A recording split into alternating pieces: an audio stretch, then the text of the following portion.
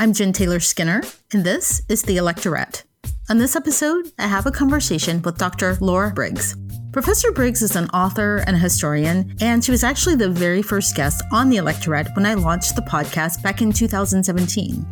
And in 2017, she joined me to discuss her book titled How All Politics Became Reproductive Politics. And that's still one of my favorite books on reproductive justice and policy. On this episode, Dr. Briggs joins me again to discuss her latest book titled Taking Children, A History of American Terror. Now, this episode was recorded shortly after the book's release and before the presidential election back in November. And I waited to release this episode because the conversation is so important that I didn't want it to get lost in the flurry of election coverage. In her book, Taking Children, Dr. Briggs chronicles the country's history of traumatizing children and families with separation policies that were in place long before the Trump administration. So without further ado, here is my conversation with Dr. Laura Briggs. So let's jump into this. Laura Briggs, welcome. Hi, I'm glad to be here. Thanks for having me on.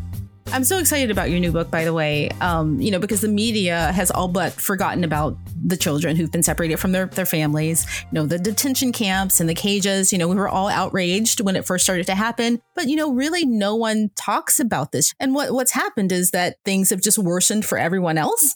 Right? And so we just kind of took our focus off of it. But I think that's the problem, which I think is the kind of the underlying message of your book, is that history keeps repeating itself. I think that's right. That's right. And one of the things you noted was that a lot of leftists and a lot of people on the left and progressives and Democrats kept saying, oh, this is un-American. Americans don't do this. But, that's pretty much all we've done is separated children from their families. Well, that's really why I wrote the book, is because I wanted people to see that this is a form of violence, like policing, like imprisonment, that taking children, disrupting the insides of people's families, particularly people of color's families, is a form of sadism and cruelty that has been part of the American political system since before there was a country here. Yeah. And I think one of the things that I learned just in the opening of your book is that by not calling out this fallacy of American exceptionalism, that we kind of keep the harm going, right? We support the harm by not saying, we're not exceptional, especially in this way.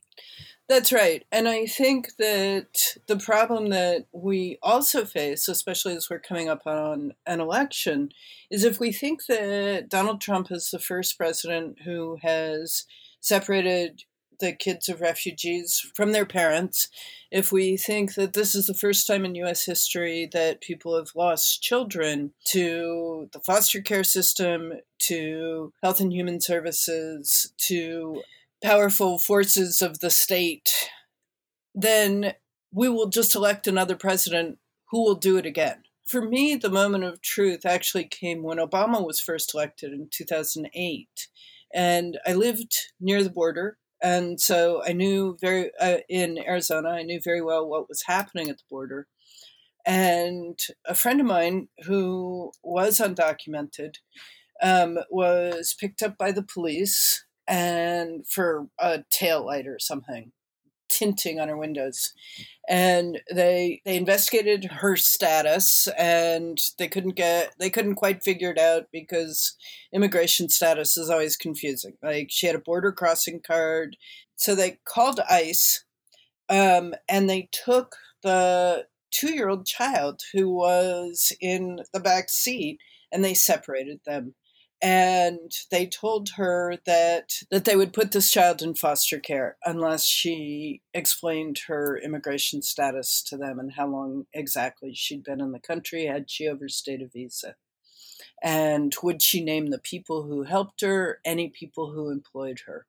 And the thing that was so shocking to me was Obama had just become president. We had just lived through George W. Bush and torture in U.S. detention camps all over the world, and we had lived with immigration raids, and I knew about the separation of immigrant and refugee children from their parents under George W. Bush, and I was so sure that everything was going to be better because Obama was president, and the first thing I learned was that this friend of mine had immediately been separated from her toddler daughter and threatened with losing her.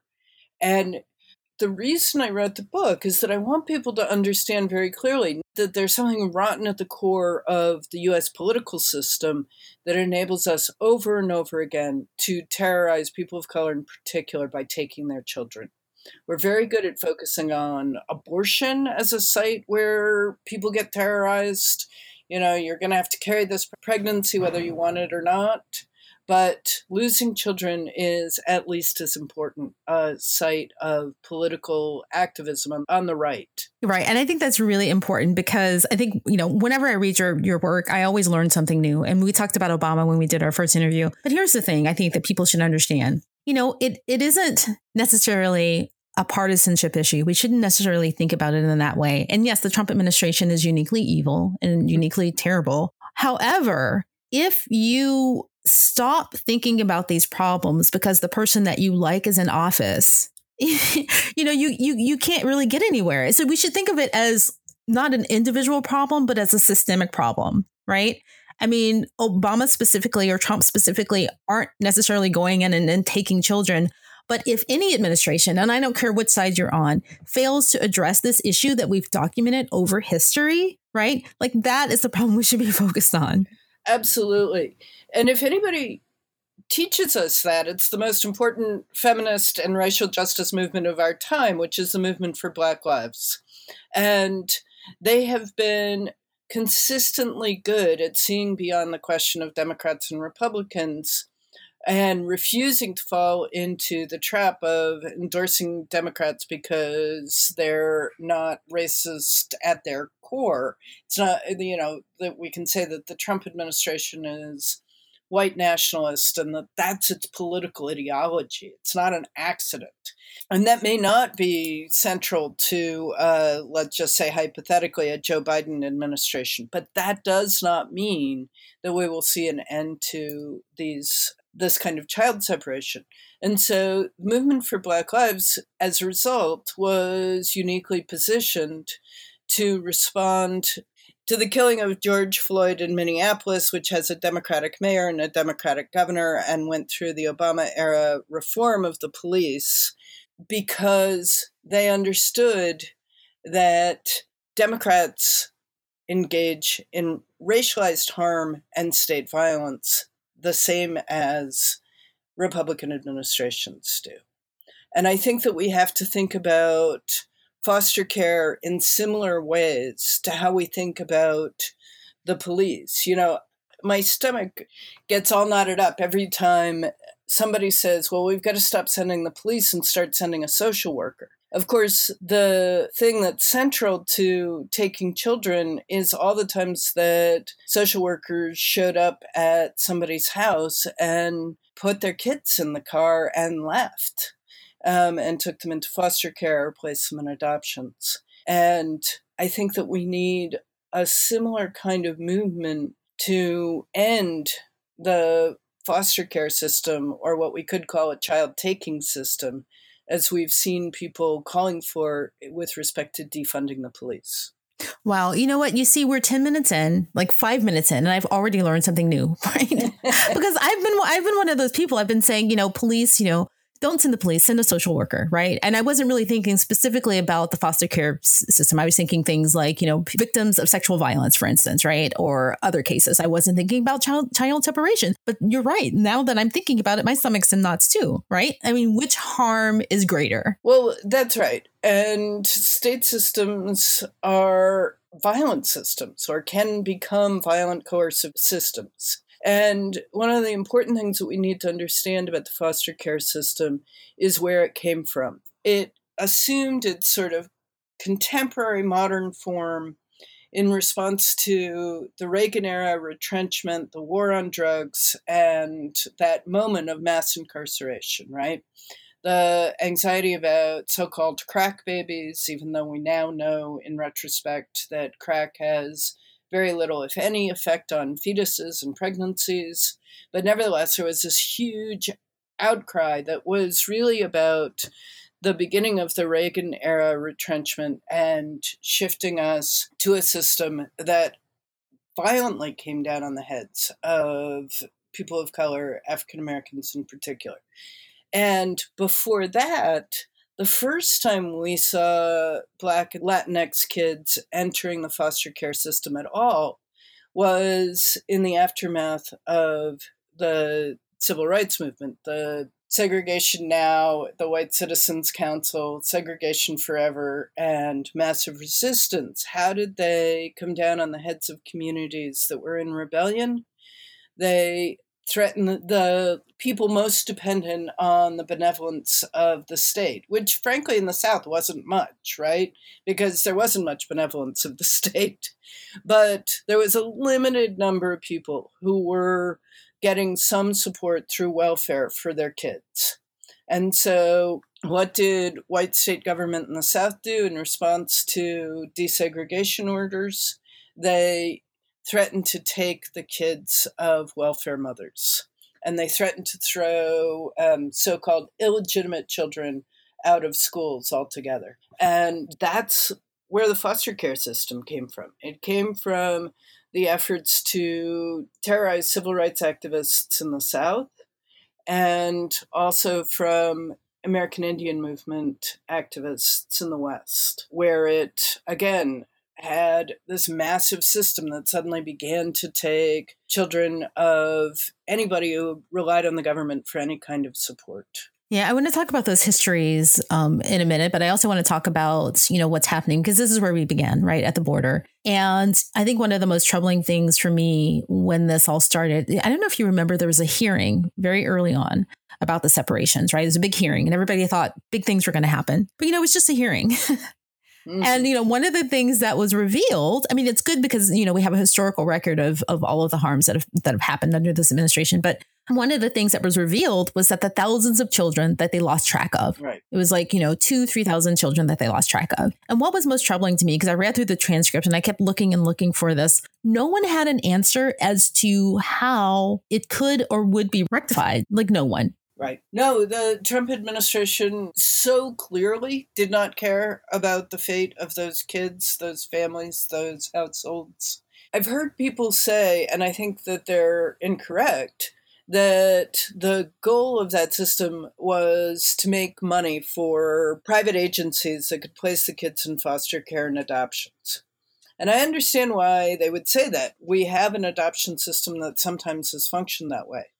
But I think it was actually even more awful in the Trump administration, which is they literally did not care what happened to those children. They had no plan. They just wanted them to disappear into the Office of Refugee Resettlements system. And who cared what happened to their families? Right. Because there's a huge difference in not necessarily having a solution and just not caring, like not even caring to find a solution. That's right. We've heard a lot of people talk about white nationalism with respect to the Trump administration, that their goal is to imagine the United States as a white country.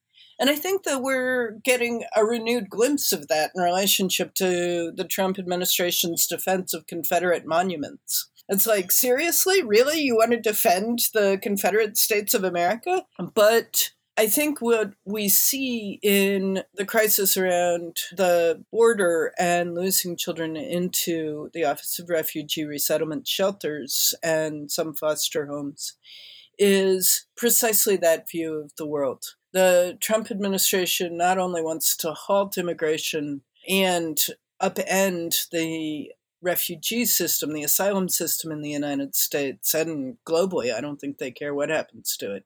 But where we could point to a kind of liberal multiculturalism embodied in, say, the Obama administration and say that their goal might have been to place children in foster homes and have them assimilate into, to become proper U.S. Americans and not be raised by their own families. That was never the goal of the Trump administration. They literally just wanted these children to disappear. And of course, they wanted their parents to no longer apply for asylum, to withdraw their petitions for asylum. And that's what their goal was with this system, was to terrorize people into withdrawing their petitions for asylum. Right. And I just want to, before we move on to the history of child separation here, I just want to go back to Obama and the Bush administration, and specifically Obama, because People get really touchy and emotional about that. And even me, I like Obama. I'm a Black person. I was excited about his presidency. I'm still excited about his presidency. However, I think we need to move beyond, like, if we want to improve things, we need to move beyond thinking of these issues as issues of individual malice, right? Absolutely. As opposed to like systemic malice. Well, I think that it was really clear at the outset that the Obama administration saw itself as, an alternative to the George W. Bush system that did separate children from their families. And he brought people into Health and Human Services and, Customs and Border Protection, and said, fix this system, reform it. We need to stop separating children from their families. We need to keep better track of them. And then by 2014, they were under so much pressure from the political right, who was saying, look, it's Obama's fault that we have so many people applying for asylum in the United States. Remember the wave of Central American children that started entering the United States 2 years before the election. So that's when they said, oh God, we can't continue to build a humane system, because then we're vulnerable to this right-wing assault on our administration. And that's when they started expedited removal proceedings. That's when they started putting children who are unaccompanied in cages. That's when they started putting children who were, babes in arms who came with their mothers into family detention. So I think their initial impulse was to do something different and better. And I think that what happened ultimately is that they felt political pressure from the right to do anything in their power to stop the wave of refugee kids. Yeah. And the thing is, so the last thing on this, because, I hope these episodes are instructive to people, but what I'm getting from this is that the best thing to do, the best way to react to this is to not ignore the issues of the system that are perpetuated by the party that you prefer, right? But to push them to be better, right? You can't ignore it. That's not going to make it go away. You just have to push them to address it. Absolutely, Jennifer. If you look at the last chapter of the book, it is sort of lessons learned. Activism works. Electing presidents does not necessarily work. In other words, it might be the case. Maybe we would agree that Democrats, by and large, are better than Republicans, but on immigration issues. But we can see the activism on the right move to the Obama administration. And we can see, too, that activism on the left has moved the Trump administration. I do want to say a few things about where we are now, because it is the separation of children from their parents has stopped, but only because the Trump administration has essentially succeeded in getting rid of the international asylum system. They have pushed people across the border into Mexico, telling them that they can't wait for asylum hearings in the United States. So we're not seeing the widespread taking of children anymore because their parents are not in the U.S. either. And then since March, we've seen them using the COVID crisis as cover to essentially stop accepting asylum petitions from anybody. As well as international students, but that's a whole other, other topic. That's today's disaster. But I want to go back to early, but not the earliest instance, but, one of the earliest instances of America, systematically taking children away from their families, their caretakers, their parents, in the most violent way, which was slavery. Mm-hmm. And we all know that. We all know about, children were capital and they were used as labor and they were enslaved. Obviously, we understand that. But what I don't think that people understand is that how the argument around child separation was used by abolitionists and anti-slavery activists to make this argument. Can you go through that a bit? Yeah, I think it's really interesting. On the one hand, the 19th century, the language of politics was sentimental.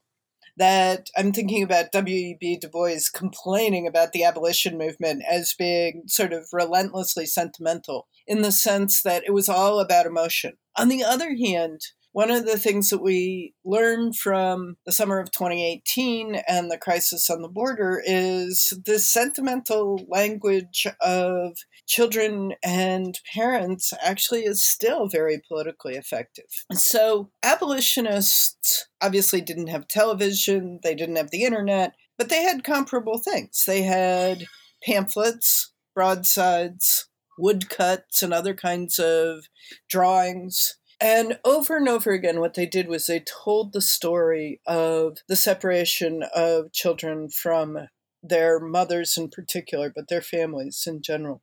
If you think about something like Harriet Beecher Stowe's Uncle Tom's Cabin, you may well have in your head the image of a mother reaching for her baby being ripped from her and sold down south. And the abolitionists left that as their mark in the 19th century in our history of opposing slavery. They taught us to think in those terms about slavery. And it was very effective. After 2 decades of telling such stories, and everybody from Harriet Jacobs to Frederick Douglass told stories about how children and parents were separated, as well as white abolitionists like Harriet Beecher Stowe and others, such that when Congress was debating the 13th, 14th, and 15th Amendments, the anti-slavery amendments, were enacted at the end of the Civil War, ending slavery. One of the things they said was, at least we will not have to be confronted all the time with these images of mothers and babies being separated from each other. Okay. Well, that's what you want, right? You want. Well, you don't want to be. I mean, it's just like I don't want to feel bad, you know? Right?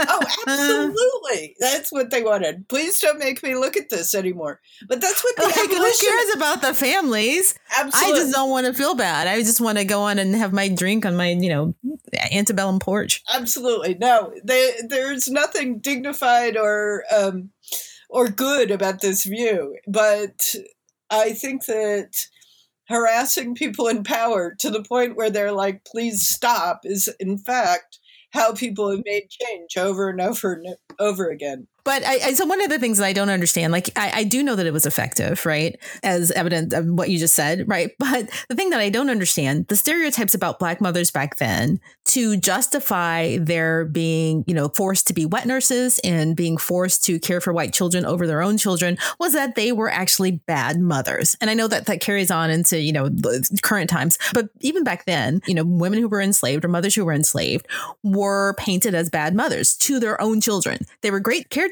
to white children, but they were really bad for their own children. Have you ever heard that argument before? Absolutely, Jennifer. And I'm so glad you said that, because that's exactly sort of what the fight was about. So slave owners said, not only are Black women bad mothers, but they don't even have feelings about these babies. That's why we can sell them away and make money. Now, in reality, they knew that that wasn't true because they deliberately sort of held it over people. If you don't, if you aren't respectful to the slave owner, if you are difficult, if you cause trouble, then we will sell your child away. Obviously, that's not a threat unless you understand very clearly the kind of pain that that inflicts. But in the public debate, the big question was slave owners saying, look, Black mothers don't care. And abolitionists saying, of course they do. Their hearts are torn in two by the selling of their children away. And that's what they kept insisting on in these stories and these images, is a way of seeing Black mothers, as being just like their people in their white audience who felt like losing a child was devastating. And remember, too, that this is the 19th century when lots and lots of people are experiencing the death of their children, right? And so it has a special kind of resonance in the 19th century to say these enslaved mothers are experiencing the same kind of agony that people whose children die are experiencing. And lots of people in their audience would understand that, would recognize that feeling. Right. And you mentioned something really important, that it's kind of a nuanced point that I had not either thought of or read before. It was one that was brought up by Professor Martha S. Jones, and she wrote the book Birthright Citizenship. And so I think this was from that book, maybe, or some other writing she did. But so we do know that enslaved mothers were encouraged to reproduce because children, again, were seen as capital, right? But is it true that they were specifically and partly encouraged to reproduce to coerce them for this emotional control, because they knew that taking them, or the threat of taking their children, would be traumatic and it would be used as a means of control? I think that slave owners were interested in the financial benefit, but yes, Martha Jones says slave mothers were more afraid of losing their children than they were of the lash, than they were of being owned as human chattel, as property. That the specific cruelty of losing one's child, or of the threat of losing one's child, actually was particularly terrifying. And I want to tell you where that quote came from. Where this book came from is actually a project that Martha Jones and I were both on, which was the Attorney General of the state of Washington wanted to sue the Trump administration to halt the taking of children at the border in 2018. And so I put out a call to historians who knows about the history of taking children as a political tactic to change people's behavior. And Martha Jones wrote the affidavit on enslavement, and I wrote the affidavit on the separation of children in Central America and Native kids. And so that's actually how the book started. But the book was also sort of came out of things I couldn't say in that brief, which did get filed in opposition to the Trump administration, which was, I said, well, you know, the history of mass incarceration and foster care are certainly part of the politically motivated taking of children to coerce people to do things. And the person in the Attorney General's office that I was talking to said, yeah, but we can't talk about that because those are things that states do. And this is a lawsuit from the states on behalf of the states against the federal government. So we can only talk about things that the federal government does. So that's how I wound up writing about Native children being taken into boarding schools, and subsequently as part of the FBI's involvement in cracking down on the American Indian movement and its participation in mass incarceration of Native women and communities. But I couldn't talk about foster care and state-level incarceration. So I had to write a book to get that out. Okay. Wow. I kind of don't know what to say about that. I was just about to add, so this is Bob Ferguson, my state, right? Yes. Okay. Which I love Bob Ferguson. Three of my favorite people, you and Martha Jones and Bob Ferguson. But I am a bit shocked. Is this public? Is this a public document for people, or no? You can find the affidavits. You can find our expert testimony. I just think that's really fascinating that this is how the book started, and that Bob Ferguson specifically asked to work on this. Yeah. Yes. I don't know what else to say, because like I was like prepared to praise that decision, but then when you said that we can't talk about the foster care, I'm like, one of those things where you're kind of stuck in limbo. Like, how do I feel? I mean, so lawyers have to play the hand they're dealt, right? Yeah. Our job now is to talk about the federal government. So we talked about the federal government, but there is, of course, more to say. Yeah, I get that.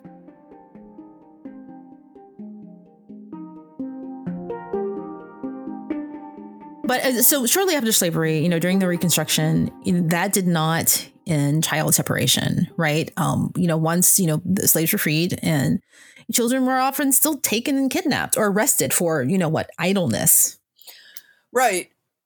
I mean, the aftermath of slavery, there were a lot of ways that could go and a lot of ways that it did go, right?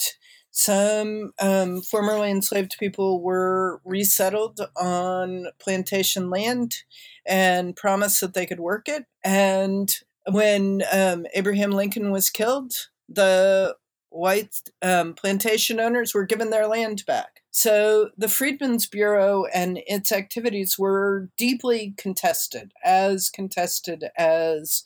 everything in the country at that point. Some government officials who worked in the Freedmen's Bureau were subsequently sent out west and became involved in the Indian Wars. On the other hand, the Freedmen's Bureau also really sought to provide healthcare and land and reunification for African American families after slavery. So one of the things that happened was, of course, families were looking for each other. They had been separated by the slave system of selling people apart, and sometimes people had been compelled to marry multiple people, and so they tried to figure out how to put everybody back into nuclear families. And one of the things that they did was respond to white slave owners saying, I cannot lose all these people all at once. That's how we got the sharecropping system, right? I'll have no one to work my land. And they also took Black children and youth and placed them in apprenticeships to white slave owners, former slave owners, and often left families without their children and also without one of the people that they most needed to make money so that the family as a whole was economically viable. You can read the letters in the Freedmen's Bureau papers, and they're just heartbreaking. And I remember one mother saying, we're free, but without our children. And this is what we wanted freedom for, was our children. Yeah, I know. Yeah. Yeah, that's tough. Are the letters, I know there's some in your book. Where can we read the rest of them? They're in the Library of Congress, and a lot of them have been compiled in various collections since we can't travel to the National Archives at this moment. Yeah. So here's the thing. I mean, it's, this is one of those books and interviews where I have to, struggle to keep it together because, we both have kids. I have kids. And right. So that's that. I was going to say something else, but, it's just like, yeah. No, writing this book broke my heart. And I was trying to get it out really quickly so that it would be relevant to the national debate. And by the last month that I was working on it around the clock, but it was also just so incredibly emotionally devastating. I got really sick. I got pneumonia and I couldn't get out of bed, which it seems to me was as much about being heartsick as being physically exhausted. Yeah. Because the ways that these kinds of cruelty work, of course, as you named at the beginning, is imagining that parents, mothers in particular, don't love their kids. And once you give up that belief, it's just an unrelenting legacy of heartbreaking cruelty that has partly been made invisible because the mothers involved are impoverished and the kids are kids of color. And so that's one thing that makes it invisible. But the other thing that makes it invisible is because it's not happening to men, particularly. It's particularly happening to single mothers and their kids. And I was raised by a single mom. Like, I identify with these families, with these kids, with these mothers. And it's a terrible, terrible legacy that we need to do a great deal more to confront. So this is a bit of an aside, but I'm curious as to, is there any data that supports that, this happens more often to single parent homes, right? Single mothers versus when there's two parents in the home, just in the entire system, including the welfare system. I would imagine so. Absolutely. No, that it is a fundamentally misogynist system that relies on the belief that single mothers are bad for children, right? Welfare, aid to families with dependent children, is a system that, with a few exceptions, only supports single mothers. And the belief that single mothers are lazy, aside from being demented, relies on misogyny, right? If you have to believe that single moms are somehow fundamentally unfit. There's that word straight out of eugenics. And what do we use it in relationship to? We almost never say unfit anymore after 1945 and the legacy of the Nazis in relationship to eugenics, except about single mothers. And that's what's all over the Southern segregationists and how they used misogyny and racism to keep school segregation in place, or to try to keep school segregation in place. One of the things that we forget about the civil rights movement is how much it was a story about mothers and kids. But because schools became the site, one of the primary sites of the desegregation fight, it meant that the focus was on children. And the NAACP in 1954, or the late 40s and early 50s, as they were fighting for desegregation and an end to segregation in the public sphere, they were trying to avoid a rerun of the Plessy v. Ferguson case, right? Who is Homer Plessy? He's a adult man, and how the Supreme Court made that argument that segregation should continue is by thinking of, or by suggesting that Black men were a threat to white women on trains. So the NAACP is trying to think through, how do we end segregation? And they start focusing on, adorable 5 and 6-year-old first graders, and who are girls, right? In the Kansas case, in the Brown v. Board case. And so by finding in little tiny adorable Black girls, sending them to kindergarten and first grade, it made children the focus of the fight. So how did segregationists combat these images of adorable, well-scrubbed children? They focused on impoverished children. They focused on mothers who were single mothers, whose husbands might have died or left, or they got divorced. And they tried to reconfigure the fight. So it was poorly clad, unclean children and their moms.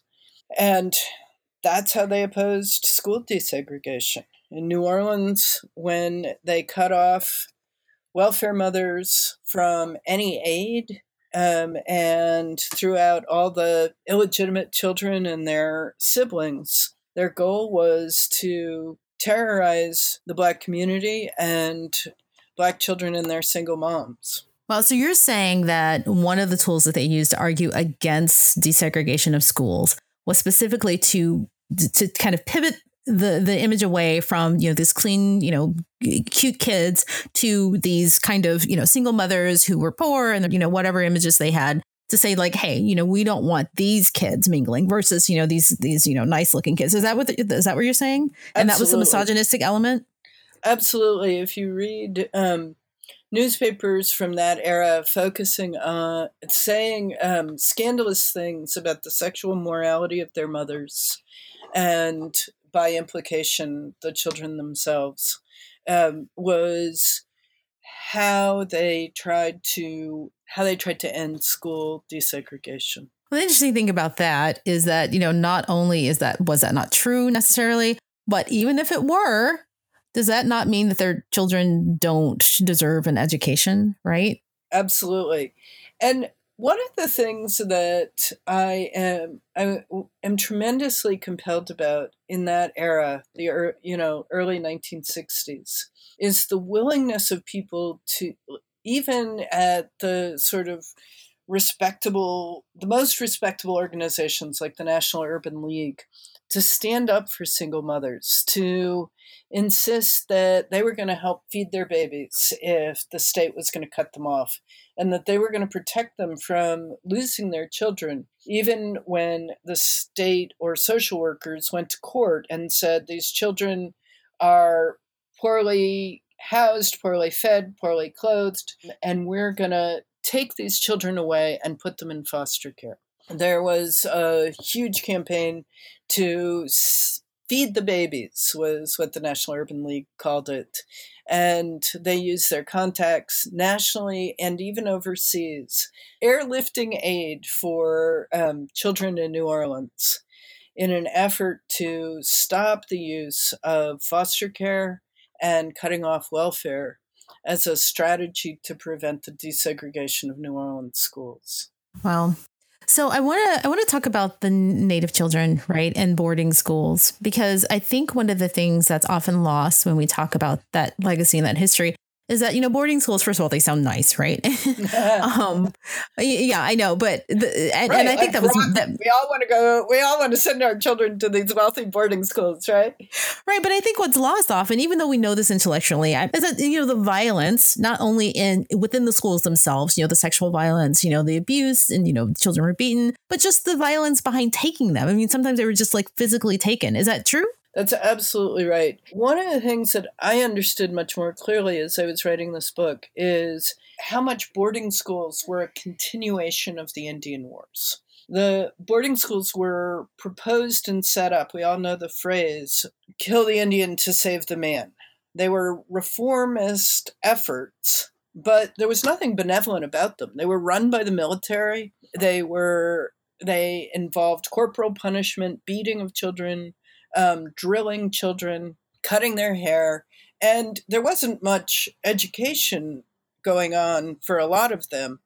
One of the most striking things about the Miriam Report, which comes out in 1928 in response to Native activists demanding the return of their children and a reckoning with what's going on in boarding schools, is not just that the children are poorly fed, they're literally starving, that they are facing epidemics of disease in the boarding schools, that they are cold in the winter, that they don't have enough clothes, but even how few of them had learned to read, which gives you a sense of what the curriculum was, right? The curriculum was how to be a farmer, how to sew and do domestic work for girls. So what they were trying to do was transform these kids into domestic servants or farm help, not in any way to educate them.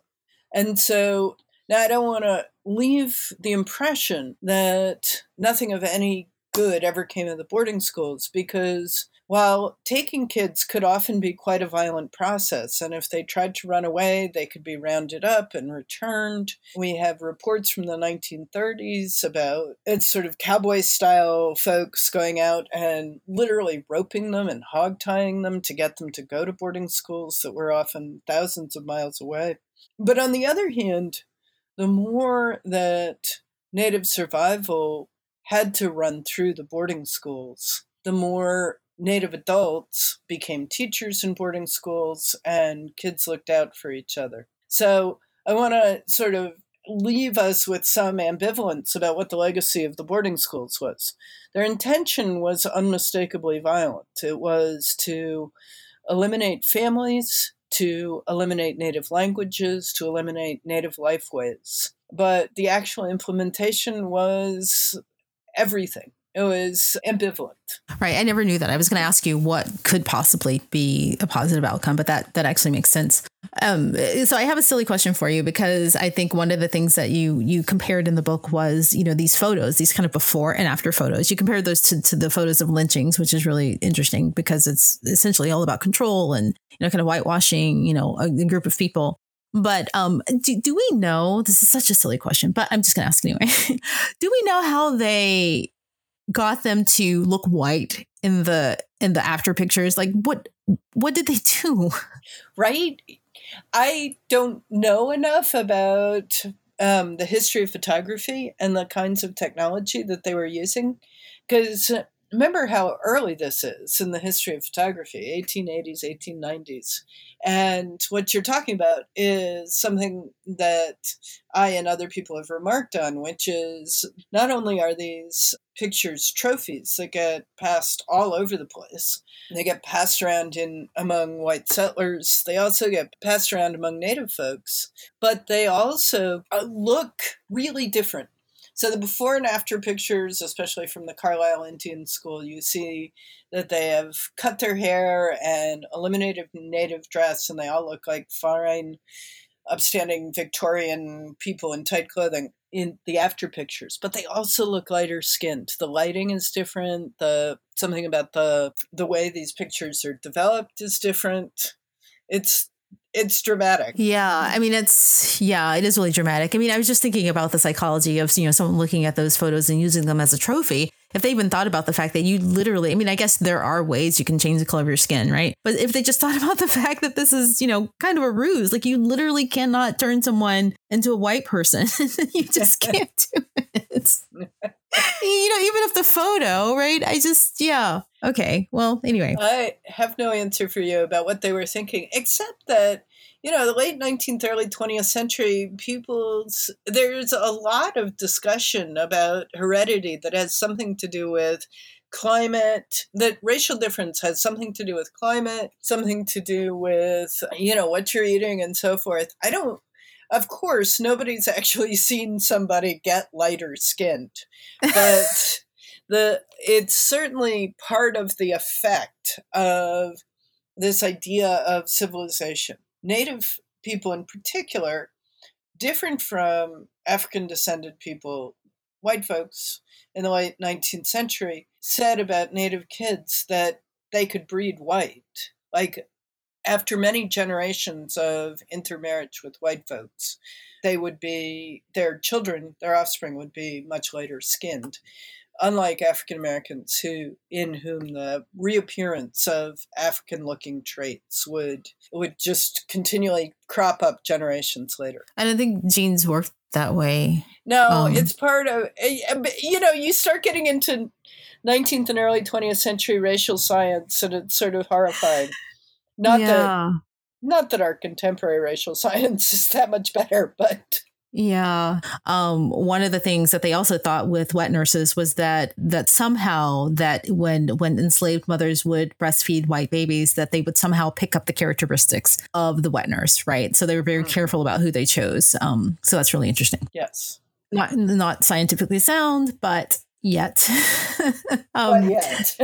Yeah, but I just want to one last thing about the the native boarding schools, because I think that you also assert in the book that the harms that they did incur still affect people who survived, including the children that they raised. So if you survived a boarding school, the abuse that you may have happened to you affected the way you raised your own family. So right, there are two things I want to say about that. One is a lot of people mistakenly believe that the 1978 Indian Child Welfare Act put an end to a long and ugly history of child separation, that Native people stopped losing their kids, right? People use that the number that was important to the passage of the legislation in 1978, that 1 in 3 Native kids lived in out-of-home care.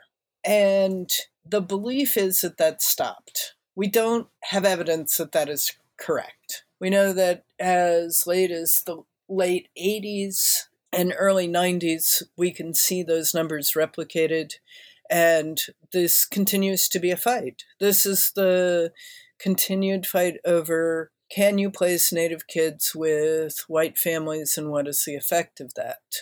Well, of course you can, but the question of whether it's genocidal or not continues to be struggled over in law.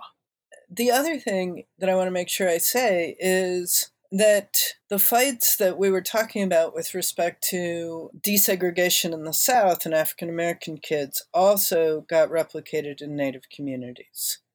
That they lost kids to foster care and to adoption in the 60s and 70s in response to the American Indian movement and the Red Power movement, and that they also lost kids in response to the war on drugs and mass incarceration. It's important to say that boarding schools affected people who are still alive and walking around today. That there are many Native people who had the residential school experience who are today elderly. And in fact, there are still existing Native boarding schools today. Smaller and with different purpose. They're sort of an adjunct to the juvenile justice system or the mental health system, but they are the same buildings on the same land. And the other thing is that kids who were raised by survivors of residential schools also experience heightened anxiety, that they have less security in their everyday lives, higher rates of alcoholism, higher rates of drug abuse. And so the residential school experience is in no way something in our remote past. It is absolutely among us right now. I'm glad you brought up the war on drugs because I really wanted to talk about that. There's a stat in your book that I think that we need to repeat often, right? When we're talking about this. And so of course, the war on drugs is caught up in this whole issue of child, and family separation because of the foster care system. And, lots of families incurred harm due to that. But one stat that always gets lost, I think, is that Black people and white people use drugs at the same rate. Yet, right? Black people are disproportionately, yes. You got to put that on a poster and walk around on a poster, on a T-shirt, which would be really weird. But I do. Sure, I would walk around because it's that important. But, Black people are disproportionately punished for this. The thing is, I was having a conversation with someone. Yeah, please tell me. And white women are more likely to drink during pregnancy because that was something that Native women in particular got tagged with as abusing alcohol during pregnancy.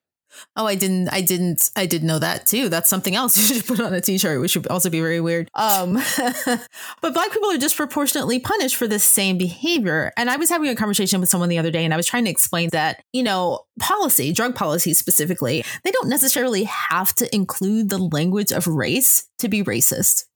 Right. So that's a comment. You can comment on it if you want. Well, and this isn't even remotely original with me, but thinking about the difference in the prosecution of crack cocaine and powdered cocaine.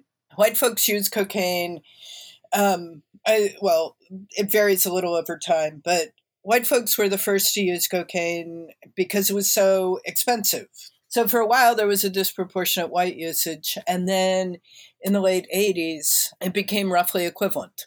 But Black folks were more likely to be using it in its inexpensive crack form.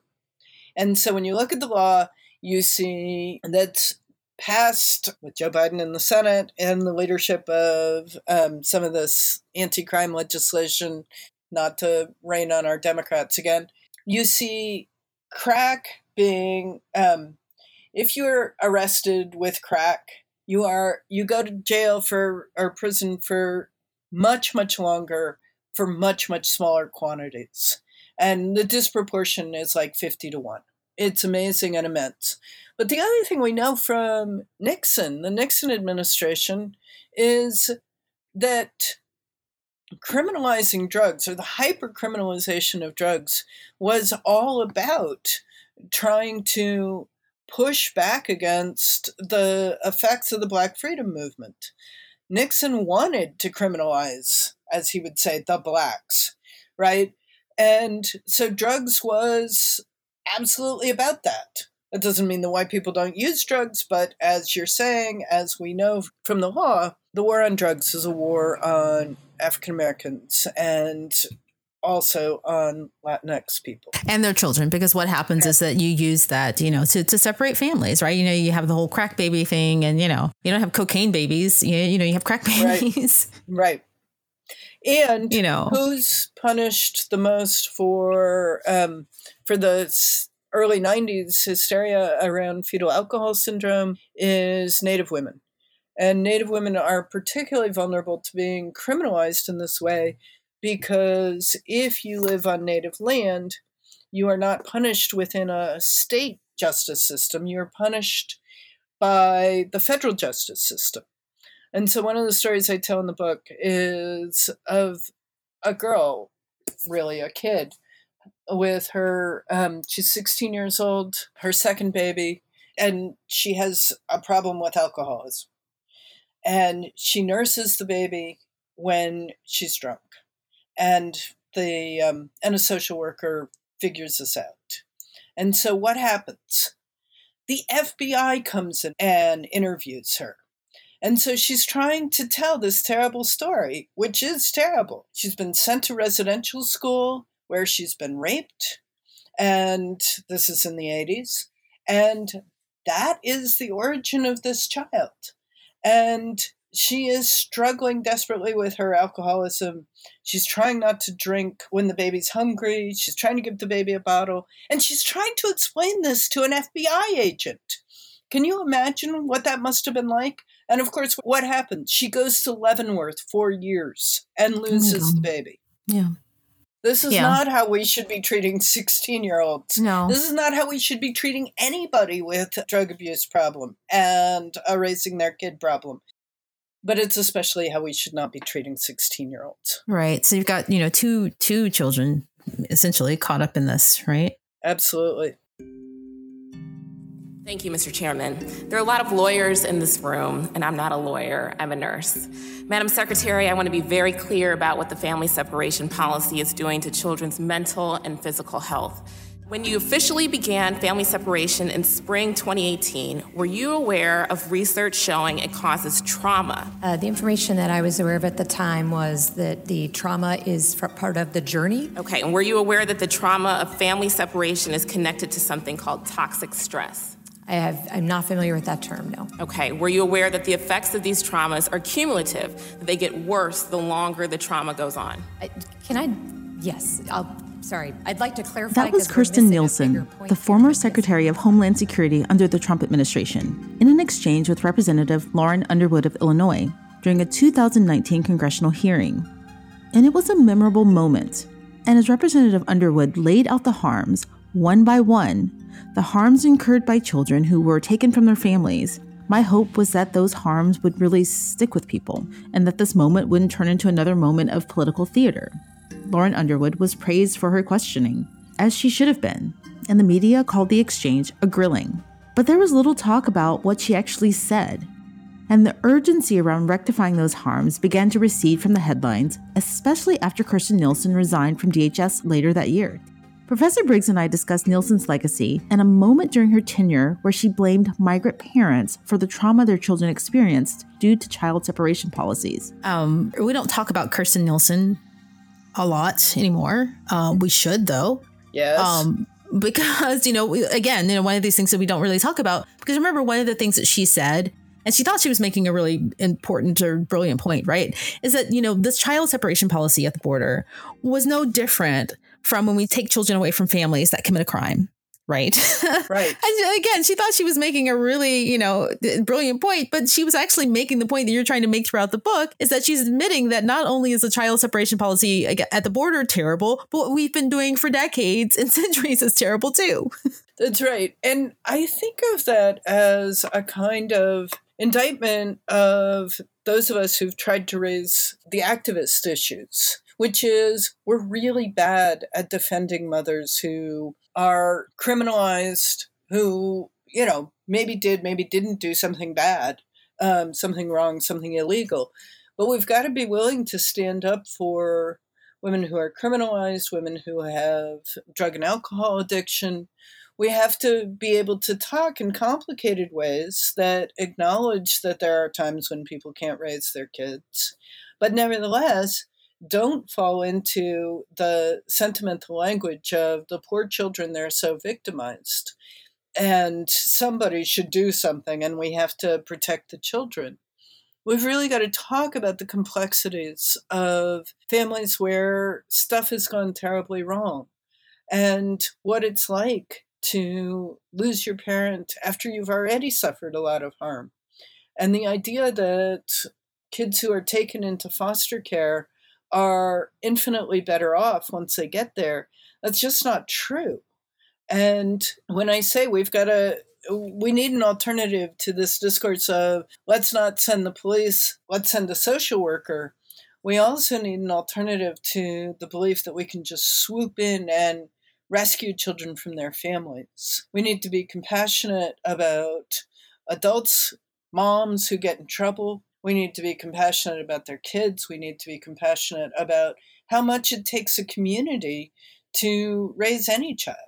Yeah, I hope that, the future administrations, hopefully the next future administration will be the Biden administration. I hope that they, you're called on to I don't know, work on this.